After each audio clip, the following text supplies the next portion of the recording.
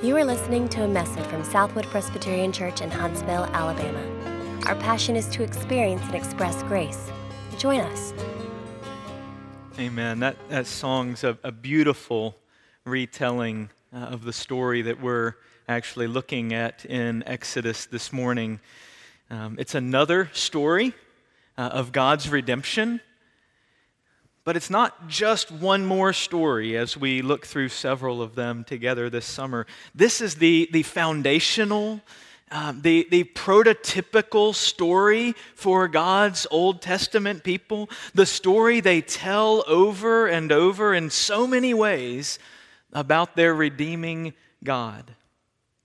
I remember as a kid memorizing the Midnight Ride of Paul Revere, learning about the Boston Tea Party and the events surrounding that, hearing about that famous Patrick Henry speech, "Give me liberty or give me death." And I heard those stories over and over. They're passed down to our kids, right? We learn about them. They're stories that defined and shaped a nation that was built on freedom, right? We tell them over and over. We pass them down through the generations. We share them to give our kids heroes to look up to. Well, the stories that functioned like that for God's people were those of the Exodus, when they were freed from slavery in Egypt by their hero, Yahweh, their redeeming God. Let me pray for us, and then we'll enter into this story together. Father, we love these stories. We're thankful for them. Even more than that, we love you, God, our Father, the one who cares for us, the one who teaches us by His Spirit. And so we ask that you this morning would show us more of yourself, not just a story, but show us you, Father. We ask it in Jesus' name. Amen. I want you to actually experience being a part of this story that many of you have probably heard before. So I want to ask you to do something this morning. If you'll close your eyes for just a minute. You won't have to keep them closed the whole sermon unless you enjoy sleeping through my sermons. But as you have your eyes closed, imagine yourself as one of the Israelites in ancient Egypt. You know, whoever you are, and a young woman, an older man, a young child, a parent, a grandparent. There you are in Egypt, in your sandals and your cloak. There's dust all around, blowing through the air. It's under your fingernails and all over. Day after day, you wake up to make bricks again under the baking sun. It's almost like making sandcastles for your kids at the beach.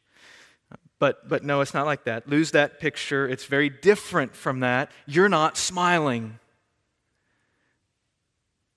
You're not free to go inside and cool off. Your Egyptian captors are cruel and harsh, and you're forced to work even when your body aches.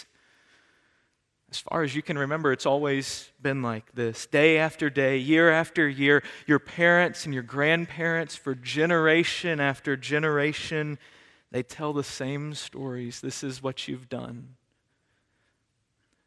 You've heard perhaps about a God, Yahweh. He loves you, has promises for you, you've been told, but they seem like a distant fairy tale. Perhaps just stories to make you feel better. You've never seen anything remarkable, or certainly not miraculous. Just day after day after day, slaving away in the hot Egyptian desert. But one day this man shows up claiming to have talked with Yahweh and saying he's going to lead you out of Egypt to God's promised land. And you and the rest of your friends ignore him. Oh, come on, stop messing with us, stop teasing us. Exodus 6 says they wouldn't listen to him because the harsh slavery had broken their spirits.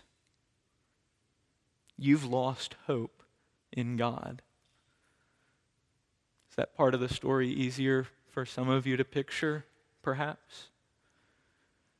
You can open your eyes if you haven't already. Some of you are very, very patient with me, and you kept your eyes closed that whole time. But keep thinking of yourself through this sermon as that Israelite. What happens after you laugh him off? Moses leaves and heads over to Pharaoh, and the plagues begin, right? This is Exodus chapters 7 through 10. Over the next few weeks, the break from the normalcy of your life is incredible. You experience things you've never seen or imagined before. The powerful Nile River is turned to blood before your eyes. Frogs, then gnats, then flies, later locusts covering Egypt. Hail like you've never seen before, coming hour after hour. And time after time, you just marvel as Yahweh displays his unrivaled power over creation and over all the other Egyptian gods you've heard about. Of course, turning the Nile to blood takes a swipe at Egyptian power, but so do some of the other plagues, especially the 9th one.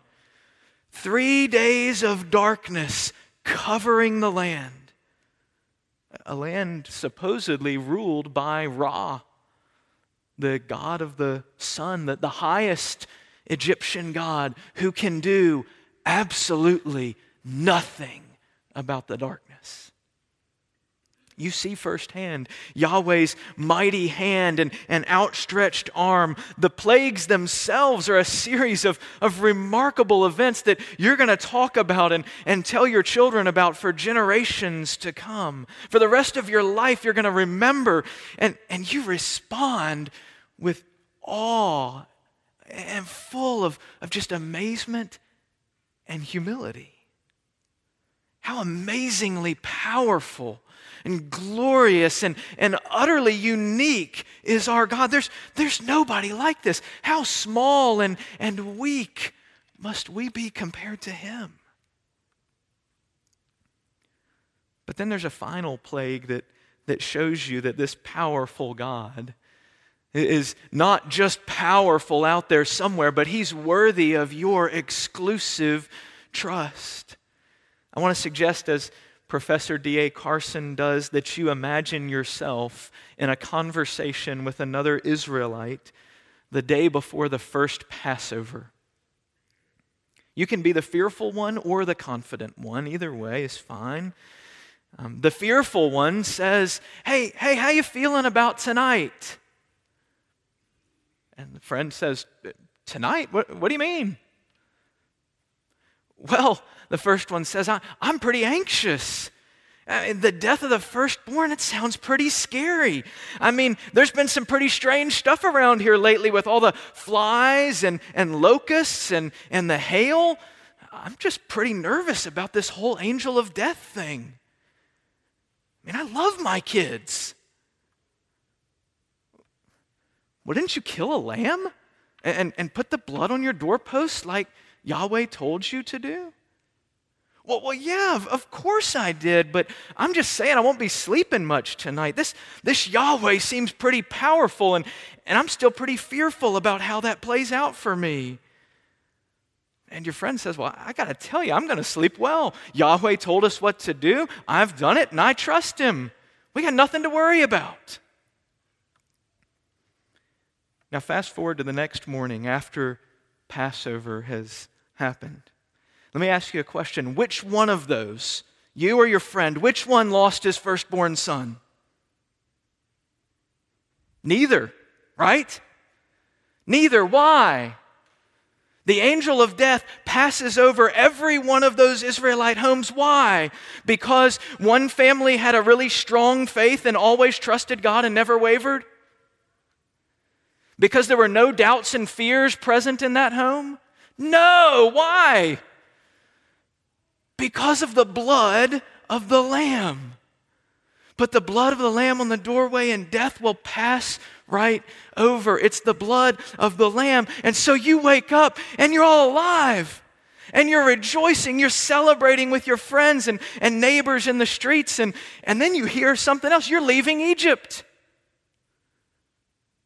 All of you pack quickly. You plunder the Egyptians. You walk out of captivity together, thanks not to your great ingenuity, not because of your power, but because of a God you've learned you can trust. He redeems you from a situation you thought you would never escape. Kids, maybe some of this Passover stuff is a little bit confusing to you, what that means and how that works. And that's okay, because it will help you imagine what it would have been like to be a 6-year-old or an 8-year-old or a 10-year-old that first Passover. And all of a sudden, instead of waking up in Egypt every day as a slave, your life changes overnight. Everything is different, and you don't really understand what's going on.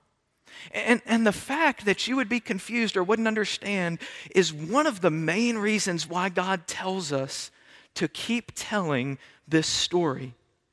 The Passover actually becomes a new first month for God's people. This is the beginning of chapter 12 now. Their whole year is changed. In the first month, they're going to celebrate what happened. Every year, a celebration to remember this special night where they walked out of Egypt. Why are we doing this each year? You might ask your parents, right? Why do we have this big celebration each year? Exodus 12 at verse 24. You shall observe this rite as a statute for you and for your sons forever. And when you come to the land that the Lord will give you, as he has promised, you shall keep this service. And when your children say to you, what do you mean by this service? What's going on? You shall say, it is the sacrifice of the Lord's Passover. For he passed over the houses of the people of Israel in Egypt when he struck the Egyptians, but spared our houses. Parents would tell their kids, we are free people, no longer slaves in Egypt, not because we were wise, not because we were well organized, not because we had great heroes, but because Yahweh is a redeeming God, the hero of our story, our deliverer. Even in our darkest days, nothing could stop him. He redeemed us. He showed us that we could trust him and that we must trust him alone. No other God was even close to him. And not even ourselves. We could never have done what he did. That's what Passover is about, kids. And something else happens that day. Perhaps as you're hurriedly packing your bags or beginning to walk out of Egypt, all of a sudden Moses stands up front again. Chapter 13 at verse 11, Moses says, when the Lord brings you into the land of the Canaanites, as he swore to you and your forefathers, and shall give it to you, you shall set apart to the Lord all that first opens the womb. All the firstborn of your animals that are males shall be Yahweh's. Every firstborn of a donkey you shall redeem with a lamb, or if you'll not redeem it, you shall break its neck. Every firstborn of man among your sons you shall redeem. And when in time to come your son asks you, what does this mean? You shall say to him, by strength of hand, Yahweh brought us out of Egypt from the house of slavery. For when Pharaoh stubbornly refused to let us go, Yahweh killed all the firstborn in the land of Egypt, both the firstborn of man and the firstborn of animals. Therefore I sacrifice to the Lord all the males that first open the womb, but all the firstborn of my sons I redeem. It shall be as a mark on your hand, or frontlets between your eyes. For by a strong hand Yahweh brought us out of Egypt. He's saying this God who delivered us is worthy not merely of a ceremony in the first month of the year, but my wholehearted devotion every moment of every day. Here's another thing we're to do, Moses says, with the goal that you'll not forget, that this will shape your life. Write it on your hand. Some of you do that with your homework. Why do you write yourself reminders on your hand? Because you think, I can't forget that, and it washes off in the shower anyway sometimes. But it's supposed to be right there where you won't forget. Why would you put something right between your eyes? So that you'll always see it and always remember, no matter what you're doing and where you are, so it's always there in front of you, right?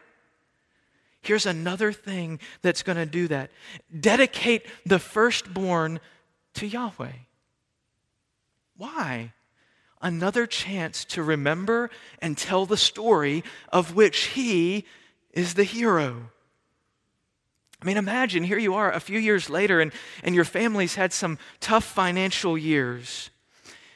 And your cow gives birth finally to a calf. Yes, finally, we're going to be okay in a little while. We'll be able to eat. We'll have resources. And your father says, hey, you know what we're going to do? Let's sacrifice it to the Lord. What? Why? Come on, Dad. Because, daughter, it's even more important than being financially stable to remember we owe Him everything and we can trust Him. When your firstborn son is born, rather than kill him, sacrifice a lamb to redeem your son. Why? We need that. Why? Because what's way more valuable than that lamb is being defined as a people wholly devoted to Yahweh in all of life. Write it on my head, between my eyes, on my hand, on my front door. Everywhere I go, I must remember that. My children are His. My finances are His. My days and my hours are His. Oh God, don't let me forget who I am, how much I owe to You. May that story shape every moment of every day. Oh, we're so excited about it. We're so thankful.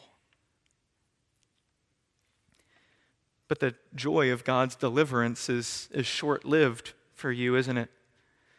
Just a few days after walking out of Egypt, you hear something behind you. It's hoofbeats. A lot of them. There's a whole stampede of something coming, and you look out across the desert and you see the armies of Egypt and horses and chariots chasing after you, and you're stuck between them, a faster, stronger fighting force, and the raging waters of the Red Sea on the other side. Deep down, you knew it was too good to be true, didn't you? Why did you let yourself get your hopes up? I'm so angry and I'm scared. All that can happen now, it's just a question of whether I'm going to drown or be killed with a sword. Pharaoh drew near, the people of Israel lifted up their eyes, and behold, the Egyptians were marching after them, and they feared greatly. And the people of Israel cried out to the Lord and said to Moses, is it because there are no graves in Egypt that You've taken us away to die in the wilderness? What have You done to us in bringing us out of Egypt? Is not this what we said to you in Egypt? Leave us alone that we may serve the Egyptians. For it would have been better for us to serve the Egyptians than to die in the wilderness. Some deliverer this Yahweh is just taunting us. Made us think something good was happening and it's just getting worse. Look around. There's no way out. There's no way Yahweh could deliver us here. And Moses says, now you're right where Yahweh needs you to be to see who He really is. Keep reading verse 13. Moses said to the people, fear not. Stand firm and see the salvation of the Lord, which He will work for you today. For the Egyptians whom you see today, you shall never see again. Yahweh will fight for you, and you have only to be silent. You only thought you had learned to trust Yahweh that Passover night. Sit back, relax, watch how great a deliverer He is. He is the redeeming God, even when you look around you and you're sure that He's not. He can rescue even when you look at what's going on in your life and say, it can't get any worse. It could never get better. Nothing can rescue me. There's no hope. And you know the story. God parts the Red Sea. Those Israelites who trusted and never wavered in their faith walked through on dry ground, while you and the rest of those who grumbled against God are destroyed under the waves of the Red Sea. Nope, that wasn't it. That's not how it goes. All of you walk and feel the dry ground beneath your feet.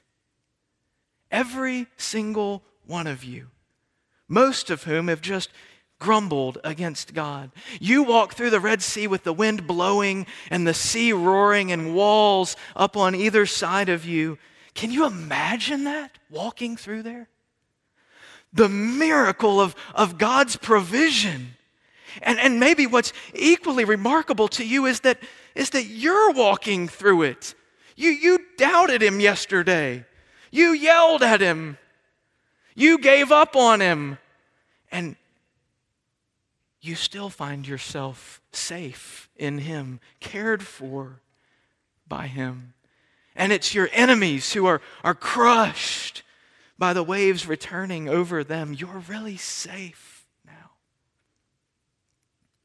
So put yourself there. What happens when your foot hits the ground on the other side of the Red Sea?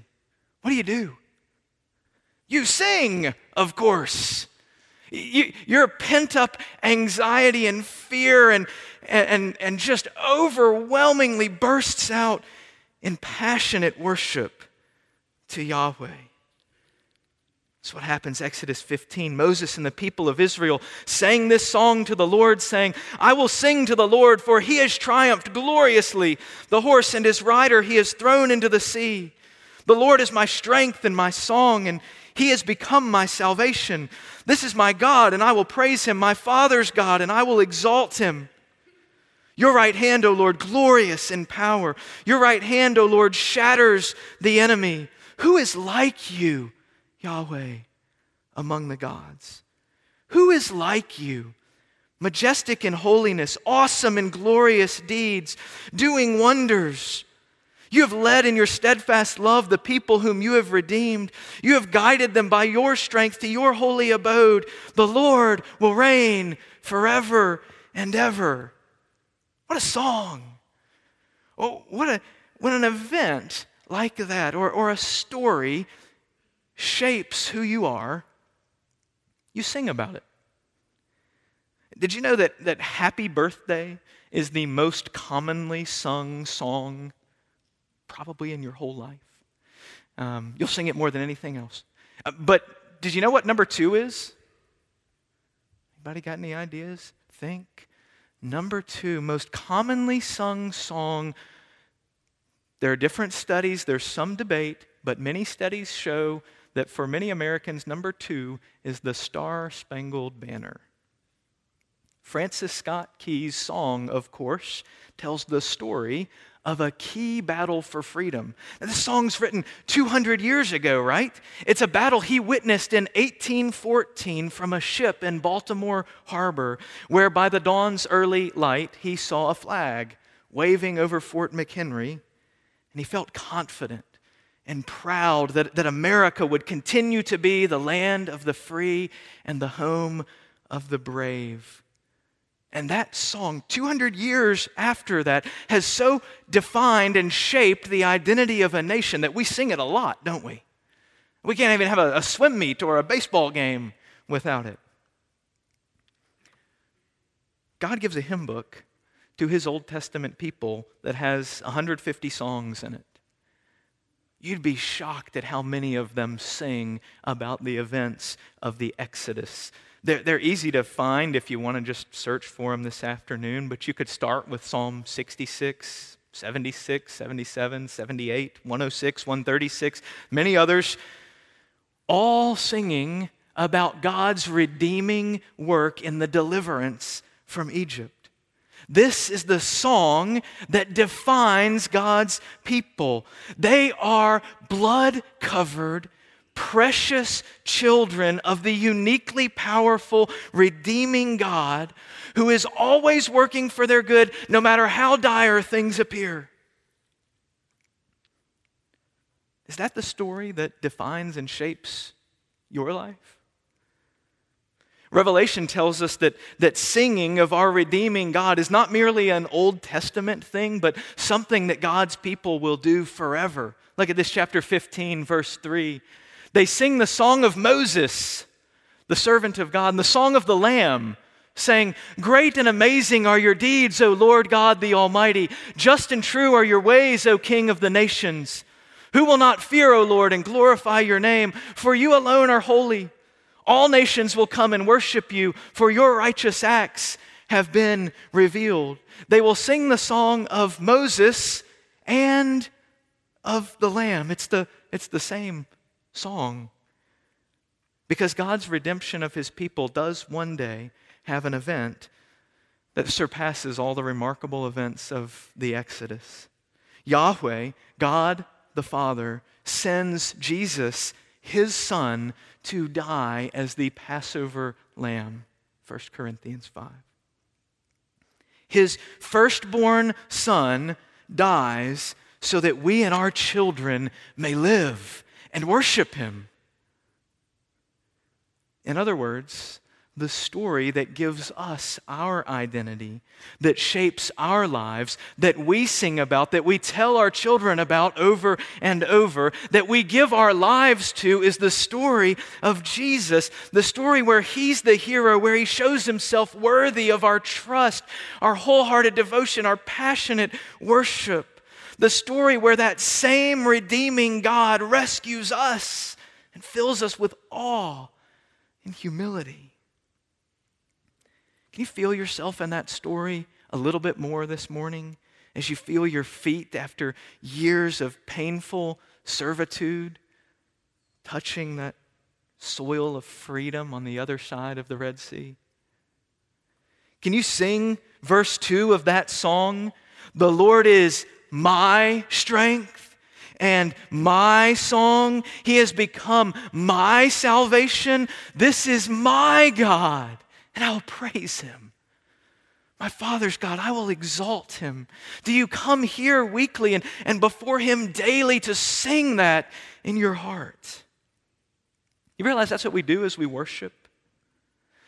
To proclaim to ourselves, to our children, and to the world that our primary identity is as blood-covered, yes, even blood-bought, and therefore precious children of the redeeming God?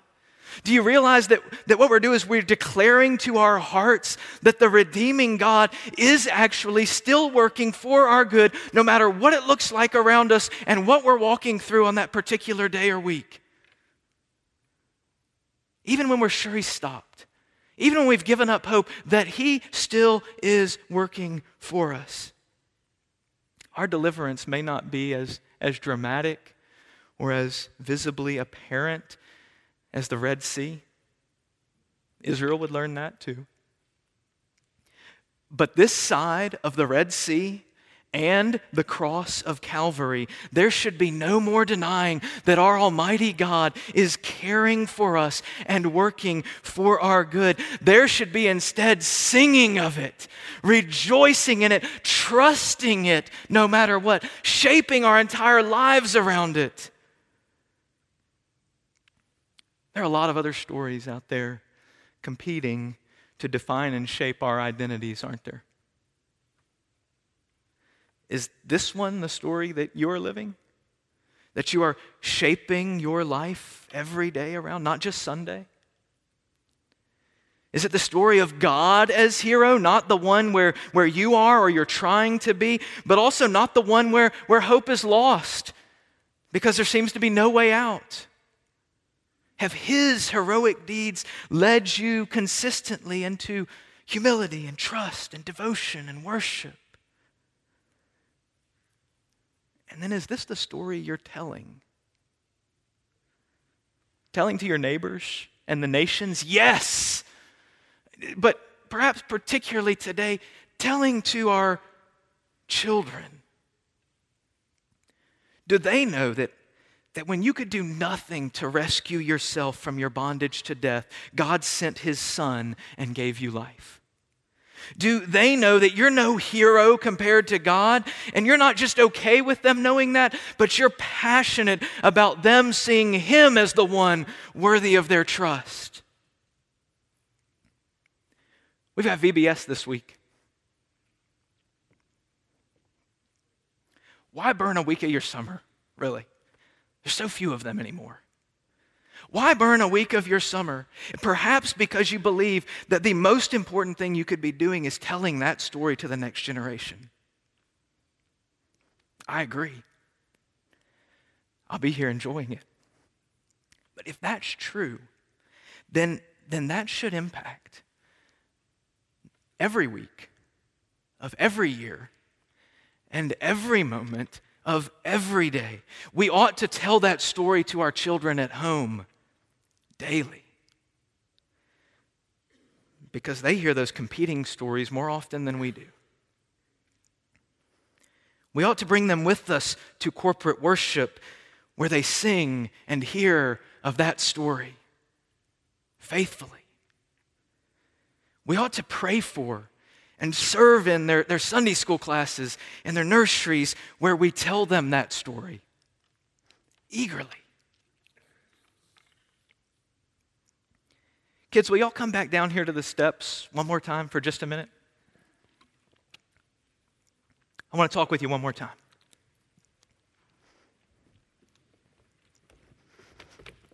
Thanks for coming back.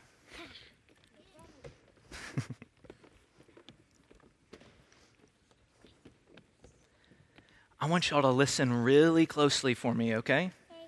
I want to tell you something really important.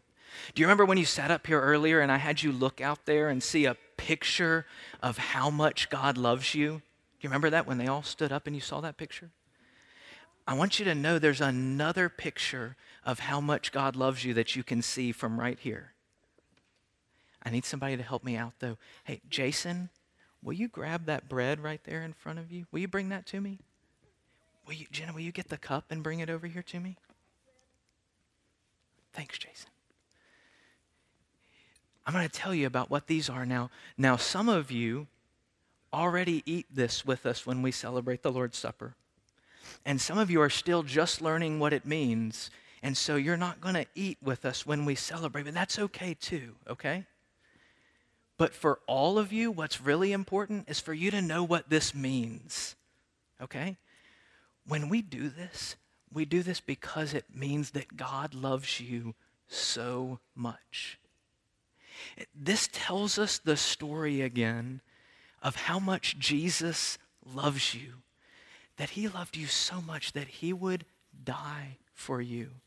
Because we're sinners, right? Mm-hmm. We don't always love and obey God, do we? And we were supposed to die because of that. Did you know that? That's what was supposed to happen to us. But you know how much Jesus loves you? Jesus loves you so much that he died instead. He took this bread and a cup with drink in it, and he sat with his disciples, and you know what he said to them? He took the bread and he broke it like this, and he gave it to his disciples so that they could eat it with him. But you know what he said? He said, this bread, it's a picture for you of my body, which is going to be broken instead of yours. And he said, every time you eat this, I want you to remember that. Will you hold this for me on a page? Hold one, Joe. And then Jesus took this cup and he said, this cup is a picture my blood, the promise for you in my blood, that when you trust me and my death for you, you will live with me forever. Just like the Israelites, when they put the blood of the lamb on the door and they didn't die, they lived. When you put my blood on your heart, your sins will be forgiven and you will live forever with God. Kids, this is the story that tells you that you are always valuable, that you're precious to God, that he loves you so much that Jesus would even come and die for you. Isn't that amazing? That's what this means. Let's pray together. Jesus, thank you so much. Thank you for giving us not just a story, but a true story of a God who actually loves us and who actually came and died for us. Thank you that you love us beyond what we can imagine, that we can trust you and be with you forever. Father, would you use this bread and this juice to teach us something much more important, that we would never forget how much you love us. In Jesus' name, amen. For more information, visit us online at southwood.org.